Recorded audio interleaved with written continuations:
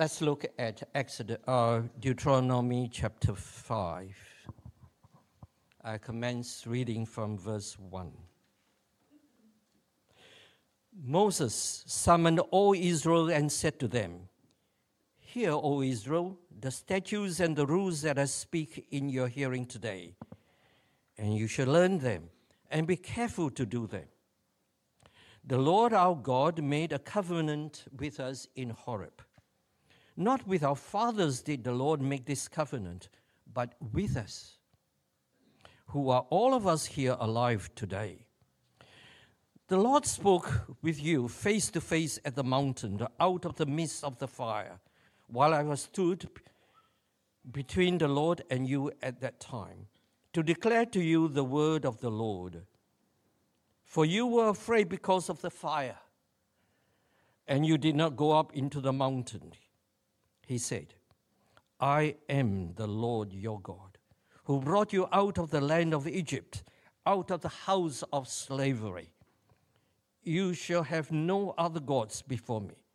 You shall not make for yourself a carved image or any likeness of anything that is in heaven above, or that is on earth beneath, or that is in the water under the earth. You shall not bow down to them or serve them. For I, the Lord, your God, am a jealous God, visiting the iniquity of the fathers on the children to the third and fourth generation of those who hate me, but showing steadfast love to thousands of those who love me and keep my commandments.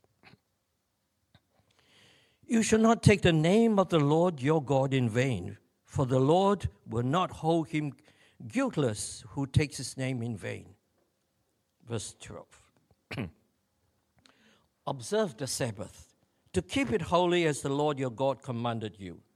6 days you shall labor and do all your work, but the seventh day is a Sabbath to the Lord your God.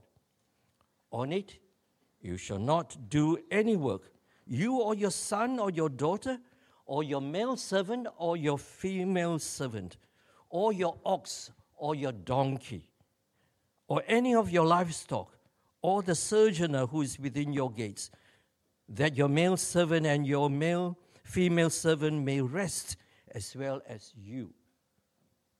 You shall remember that you were a slave in the land of Egypt, and the Lord your God brought you out from there with a mighty hand and an outstretched arm. Therefore, the Lord your God commanded you to keep the Sabbath day. Honor your father and mother, as the Lord your God commanded you, that your days may be long and that it may go well with you in the land that the Lord your God is giving you. You shall not murder, and you shall not steal, and you should not bear false witness against your neighbor, and you should not covet your neighbor's wife. And you should not desire your neighbor's house, his field, or his male servant or his female servant, his ox or his donkey, or anything that is. These words the Lord spoke to all your assembly at the mountain out of the midst of the fire, the cloud, and the thick darkness with a loud voice. And he added no more. And he wrote them on 2 tablets of stone and gave them to me. And as soon as you heard the voice out of the midst of the darkness, while the mountain was burning with fire, you came near to me, all the heads of your tribes and your elders. And you said, "Behold, the Lord our God has shown us his glory and greatness, and we have heard his voice out of the midst of the fire.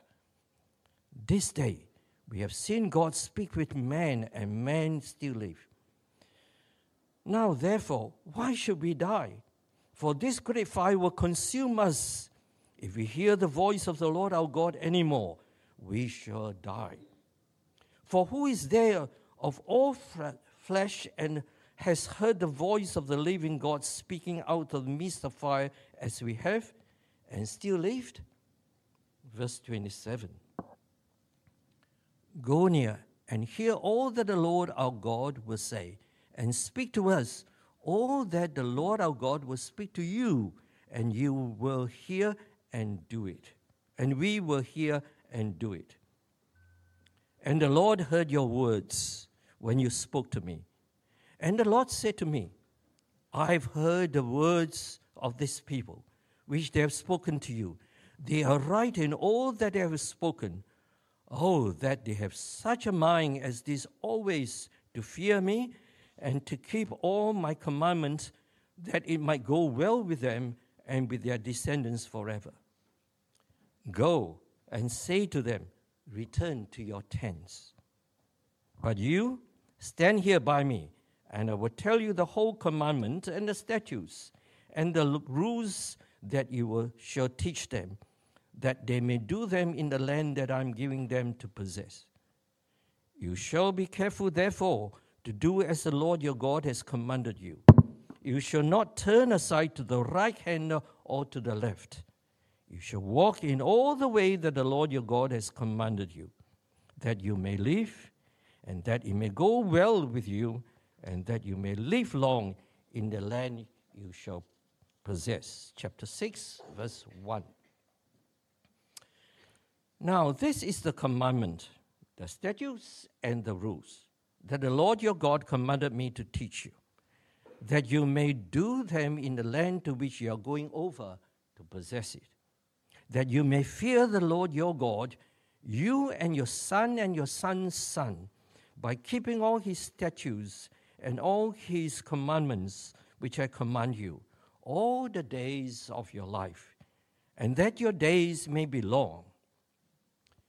Hear therefore, O Israel, and be careful to do them, that it may go well with you, that you may multiply greatly, as the Lord, the God of your fathers, has promised you, in a land flowing with milk and honey. Hear, O Israel, the Lord our God, the Lord is one. You shall love the Lord your God with all your heart, and with all your soul, and with all your might. And these words that I command you today shall be on your heart. You shall teach them diligently to your children, and shall talk of them when you sit in your house, and when you walk by the way, and when you lie down, and when you rise. You shall bind them as a sign on your hand, and they shall be as frontlets between your eyes.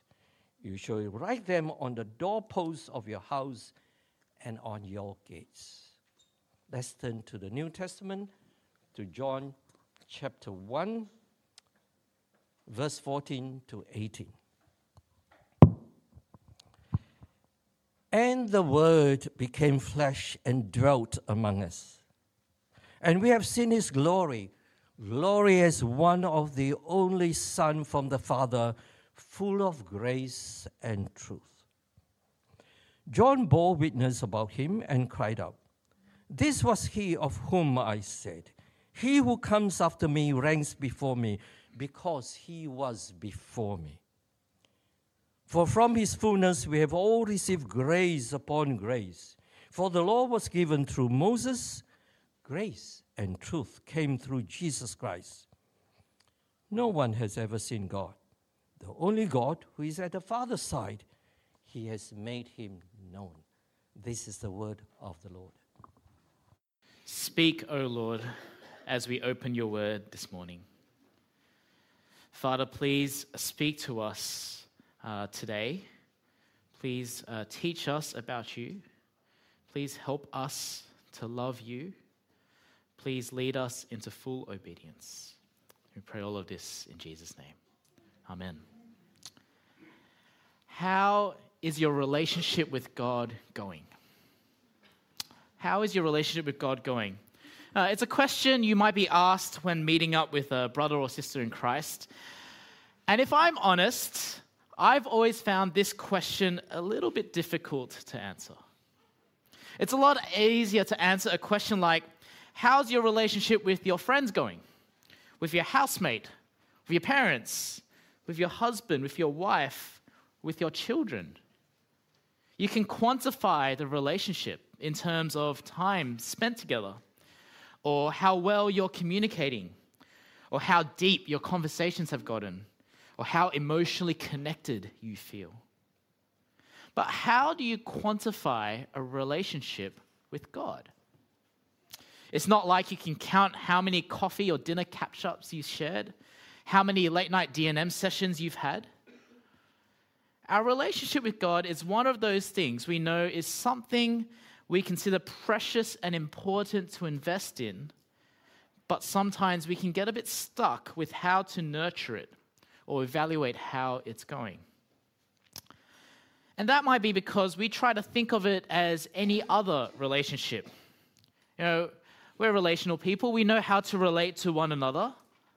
But how do we relate to the infinite God of the universe? Well, our passage from Deuteronomy this morning will give us insight into what our relationship with God as Christians is like. And once we get a clearer understanding of this relationship, this will help us to reflect on and evaluate how our relationship with God is going and what we can be doing to nurture and to grow this relationship. And so if you've got a Bible there, please keep your Bibles open at Deuteronomy chapter 5, or if you have a phone, have that tab ready to go.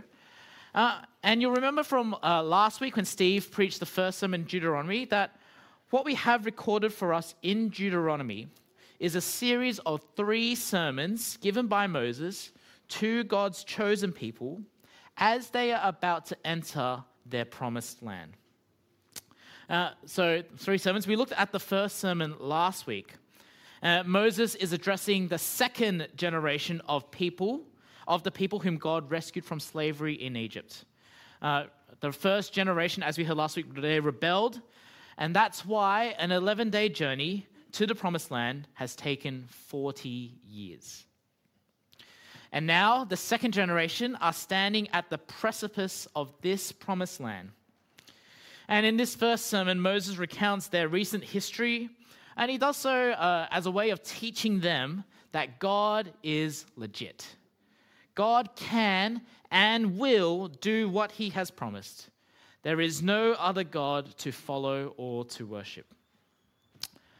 And in chapter 5, Moses begins his second sermon. And we can tell that because in verse 1 it says, "And Moses summoned all of Israel and said." That's the kind of the marker that signals to us that this second sermon has started. And this second sermon goes all the way from chapter 5 all the way to chapter 28. It's by far the longest of the 3 sermons. And essentially what is at the heart of this second sermon is God's relationship with his people.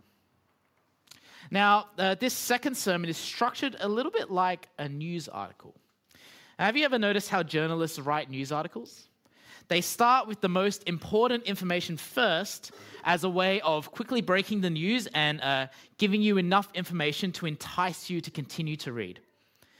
And then in the next paragraph, they give you kind of the big picture view of whatever the news event or thing that they're reporting on. And then as you go on, they go into more and more finer details. And Moses' second sermon is structured a little bit like a news article. There's a key idea, big picture, and finer details. Chapters 5 to 6 are the key idea of God's relationship with his people. And that's what we'll be looking at this week. Chapters 7 to 11 are the big picture of this relationship. And we'll be looking at those chapters over the next 2 weeks. And then in chapters 12 to 28 are the finer details of this relationship. And we'll spend 4 weeks looking at those chapters. And just to give you a bit of a taste of what's to come after that, Moses' third sermon is the big so what sermon. And as with all good final sermons on Christian camps or media conferences, the final sermon for Deuteronomy is the big call to action moment, the big decision moment. And so that's a bit of a preview of Deuteronomy. And as Steve mentioned last week, it will be very helpful for you to give the passages a read before you come here on Sunday so that you can get the most out of our time in God's Word. And hopefully this structure can help give you some guidance and context to your reading as you do that pre-reading. And so with that in mind, let's take a look at Deuteronomy chapters 5 to 6. And the opening verses tell us that this sermon is going to be about God's relationship with his people. And the key idea is that this relationship takes the form of a covenant. Takes the form of a covenant. Have a look at the opening verses of chapter 5. And Moses summoned all Israel and said to them, "Hear, O Israel, the statutes and the rules that I speak in your hearing today, and you shall learn them and be careful to do them. The Lord our God made a covenant with us in Horeb. Not with our fathers did the Lord make this covenant, but with us, who are all of us here alive today." See, Moses opens his sermon with a reminder of the covenant with the Lord that the Lord God made with his people Israel. Now, covenant's a little bit of an older word. We don't use the word covenant often these days. So some of you may not be very familiar with the concept. But essentially, a covenant is a relationship between two or more parties, and it involves promises. Now, marriage is an example of a covenant relationship. And in particular, a Christian marriage is a relationship between a husband and a wife to the exclusion of all others, and it involves making vows or promises to commit to the other for life, no matter the situation or circumstance. To have and to hold, for better, for worse, for richer, for poorer, in sickness and in health, to love and to cherish, as long as they both shall live. It is a relationship between two parties, and it involves promises. So, what was this covenant that God made with his people Israel? Well, if we turn back to our Bibles to Exodus chapter 19, we can read all about what happened when God gave his covenant to his people Israel. You see, 3 months after Israel had gone out from the land of Egypt, they found themselves at the foot of Mount Sinai, which is another name for Horeb. And Moses climbs the mountain to speak with God. And this is what the Lord God says to Moses. He says, "Thus you shall say to the house of Jacob and tell the people of Israel, you yourselves have seen what I did to the Egyptians and how I bore you on eagle's wings and brought you to myself. Now, therefore, if you will indeed obey my voice and keep my covenant, you shall be my treasured possession among all peoples, for all the earth is mine. And you shall be to me a kingdom of priests and a holy nation." So what do we learn about this covenant between God and the people of Israel? Well, this covenant is a relationship between two parties, God and the redeemed people of Israel. And this covenant involves promises. God promises to take Israel to be his treasured possession, to be his chosen people. And the people of Israel are to obey his voice and keep his covenant. Now, fast forward a generation later to Deuteronomy chapter 5, and Moses begins his sermon by applying this covenant relationship to the new generation of Israel. See, notice what Moses says in verse 3 about the parties of this covenant relationship. God didn't just make this covenant with their fathers, that previous generation that were rescued from Egypt, but also with the next generation of Israel who are gathered at that moment to hear Moses speak. Now, normally a covenant ends when one party passes away, kind of like a marriage, till death do us part, as long as we both shall live. But Moses is saying that God's covenant continues to the next generation. And this is because when God made his covenant back on Mount Horeb, Mount Sinai, he did so not just with those physically present, but with the entire people of Israel, past, present, future. And that's why this covenant continues even though the previous generation has passed away. And that's why Moses tells the generation listening to this sermon that God has made this covenant with them. What this means is that they are just as much in covenant relationship with God as with the generation that were present at Mount Horeb. And because they are in this same covenant relationship with God, they are to uphold the same covenant promises. Those promises to obey God's voice and to keep his covenant. And so, having applied the covenant to the present generation, Moses continues by repeating to them the words of God's covenant, which are to shape their relationship. And we can see these covenant words in verses 6 to 21, which are more popularly known as the 10 Commandments. You can see that summarized in that table there. Now, the term commandments can be a little bit unhelpful, I think. Because it can make it feel like keeping God's covenant is just about obeying a set of rules. And it's true that the commandments are presented as a set of rules to follow. You know, you shall do this, you shall not do that. But if you take a step back and you look carefully, you can notice that these you shalls and you shall nots are meant to reflect a deeper reality. You see, underlying all of these 10 commandments is God's grace. We read that in verse 6. God, before he says any of these commandments, says, I am the Lord your God who brought you out of the land of Egypt, out of the house of slavery. And this preamble makes it clear that these commandments are given to reflect the fact that God has already graciously redeemed his people. This means that the commandments are not requirements for salvation, but rather the expected behavior of those who are already saved and therefore already in relationship with God. And then once you kind of understand that, grapple with that and the preamble, and you move on to the commandments themselves, and you kind of see that they're kind of categorized into two different categories.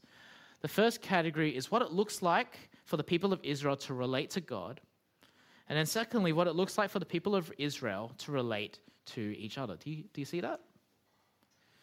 Because you see, at the heart of the commandments is not rule keeping, but relationship. These commandments are the covenant word which God gives to communicate to his covenant people about how they are to relate to him and to each other. And the idea is that obeying these commandments is not what establishes or entitles someone to have a relationship with God.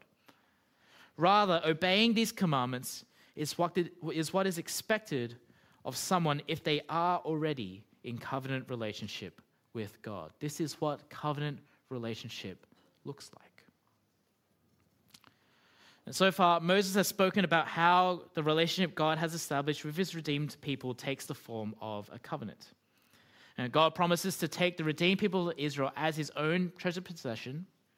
And he communicates to his people what he expects this relationship to look like through his covenant word as expressed in the 10 Commandments. Now, Moses then moves on to how the redeemed people of God ought to respond in relationship to God. And from what we've already read through looking at the 10 Commandments, we can tell that we already tell that what they are meant to do is that they're meant to obey God's covenant word. But as has already been hinted in the commandments, and as Moses will flesh out further in chapter 6, obedience is only one aspect of their covenant relationship with God. See, before God's people jump to obedience, they first need to hear God and then love God. Before God's people jump to obedience, they need to first hear God and then love God. Have a look at what Moses says in Deuteronomy chapter 6, verse 4. Hear, O Israel, the Lord our God, the Lord is one. This short sentence summarizes two very significant truths about God. First, that the Lord God is the one only true God. There are no other gods apart from him. And second, that this one true God speaks. He relates to his people not through images or statues or creatures like these other so-called gods. He relates to his people by initiating and maintaining covenant relationship through his word. This God speaks. And so, God's people are firstly to hear his words, to recognize that God is not like any other God because he speaks. And to acknowledge that God has initiated relationship through his covenant word. And upon hearing God speak, God's people will know who he is, what he has done to redeem them, and how he desires to relate to them. And so the appropriate response to hearing God's word is what Moses says in verse 5.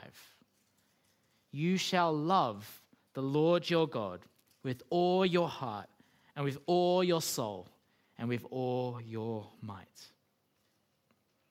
In other words, God's people are to love him with undivided commitment and total devotion, knowing that he is the only God and that he is the one who graciously redeemed them.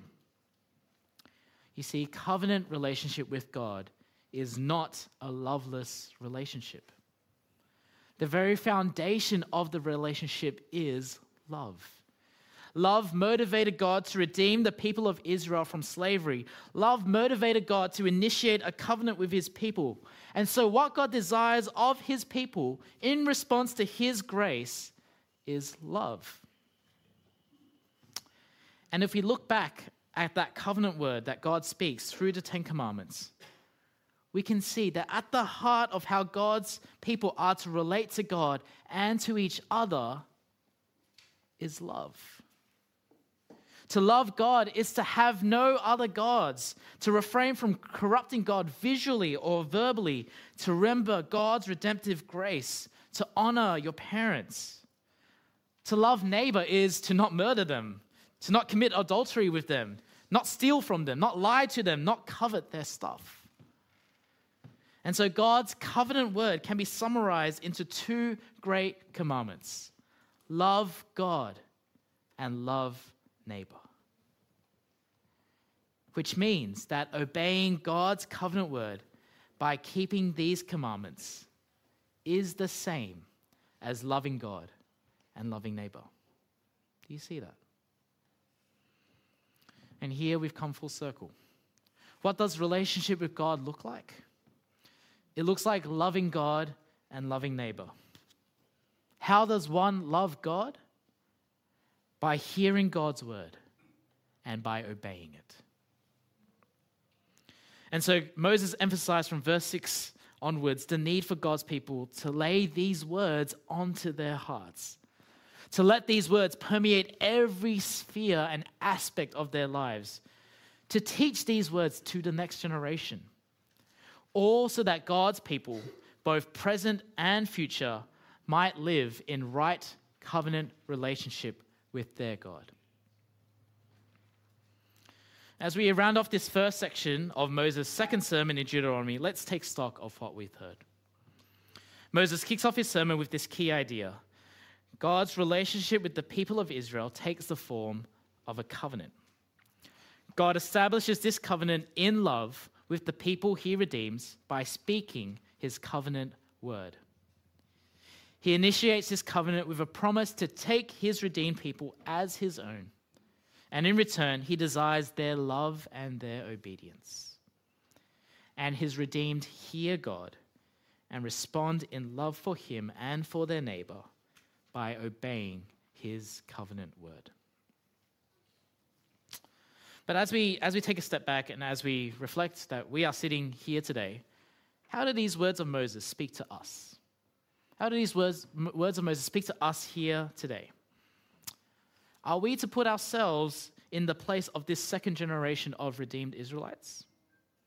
Is this what our relationship with God is like too? Now, on the one hand, we can't simply hear these words of Deuteronomy and go and do likewise, because we are a very different people living in a very different time in a very different place. And sometimes it can be unhelpful, even dangerous, to just simply read what the Bible says and then assume it applies to us as 21st century Christians living in Brisbane, Australia. But on the other hand, if we hear these words of Deuteronomy through the lens of the gospel of Jesus, we can see that our relationship with God follows the exact same pattern as what Moses preaches in Deuteronomy. You see, the relationship Christians have with God today also takes the form of a covenant. You see, in Jesus, God establishes a new covenant with his people. And like with all of God's covenants throughout history, this covenant of Moses, this Mosaic covenant, which you see in Deuteronomy chapter 5 to 6, ultimately foreshadows and points us towards this new covenant. Now, what is this new covenant? What does this new covenant achieve that Moses' covenant could not? Well, ultimately, we know that obedience to the law of Moses, as Deuteronomy and other parts of the Bible would later be referred to as, the obedience to the law of Moses was impossible to perfectly uphold. And we know this to be true ourselves. All of us have failed. All of us are failing. All of us will fail to love God with all our heart, soul, mind, and strength. In other words, all of us have sinned against God. But the beauty of the new covenant is that God promises forgiveness of sins, forgiveness of our failures. He promises to write his law, his covenant word, on our hearts. And just like the Mosaic covenant, he promises to be our God and us, his people. And how does God initiate this new covenant? He sends his word to become flesh, to dwell among us, to love his people by giving up his own life, being obedient to death on the cross, to redeem his people from the slavery of sin. God initiates this new covenant by sending his final covenant word, Jesus Christ, to be grace upon grace. Final grace upon the grace given in his covenant word through Moses. And how are the redeemed today included in this covenant relationship with God? By hearing Jesus, God's final covenant word, and by believing in his death and resurrection as the only way to forgiveness and redemption from our sins. And if you are a believer in Jesus, if you are a believer in Jesus, you are in covenant relationship with God. And if that is you, then your relationship is characterized by love and obedience. Love for God through love for Jesus and obedience to him as God's final covenant word. See, reading Deuteronomy chapters 5 to 6 helps us to better understand what our relationship with God is like. It is established by God's word. It is grounded in our redemption through grace. It is shaped by the promises of God's covenant. It is expressed in love and obedience. And it is centered upon the Lord Jesus Christ. Deuteronomy 5:6 helps us to better understand our relationship with God. And these are all very good things to understand. Crucial to growing in our relationship with God is a better understanding of what that relationship looks like. But I think it would be a failure to read Deuteronomy chapters 5 and 6 and only come away with a better understanding. To treat this passage merely as a good reminder or an interesting thing that you've learned. Especially when we read in the words of Deuteronomy, God's call for his people to hear him, to love him, and to obey him. Rather, what this better understanding of our relationship with God what this better understanding of our relationship with God, what it should do, is actually to help us answer our question from the beginning. How is your relationship with God going? Or to put it in the words of Deuteronomy, how are you going at loving God with all your heart, soul, mind, and strength?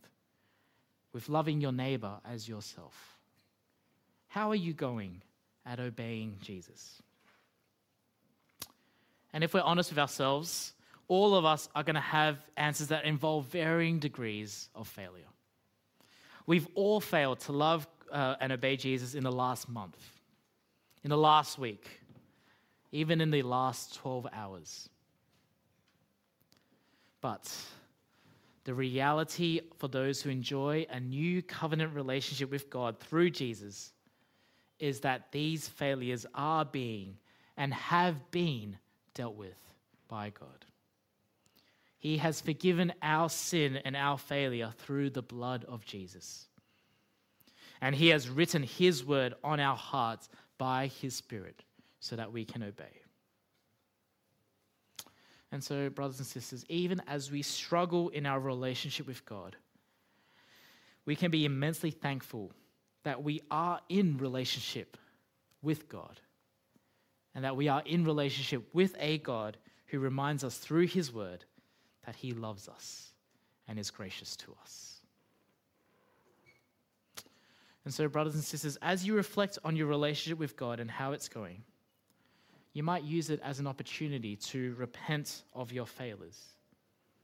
Repent at how you failed to love God, at how you failed to obey Jesus. But also use it as an opportunity for God to grow you through his word. See, maybe the next time you listen to a sermon or read your Bible or join a Bible study, next time you sit on God's word, instead of thinking about what you've learned or what you've been reminded of, perhaps you might find it helpful to ask yourself this question. How do these words, which God has spoken to me in Jesus, grow my love for him and spur my obedience of him? How do these words, which God has spoken to me in Jesus, grow my love for him and spur my obedience of him? Because when we sit under God's word, when we hear God speak to us in Jesus, shouldn't the truths we hear lead us to love God even more? To grow in our undivided commitment and total devotion to him above all else?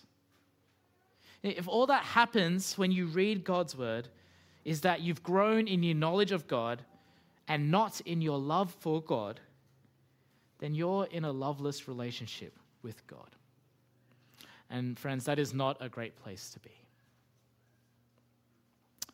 And so I'm actually going to give you some time now, as we've heard God's word, as we've heard it explained. I'm going to give you some time now to reflect from what you've heard from God this morning and to ask yourself this question. So what I'm going to do is I'm going to put the discussion questions up early, and I'm going to give you a few moments to reflect in the quietness of your own heart.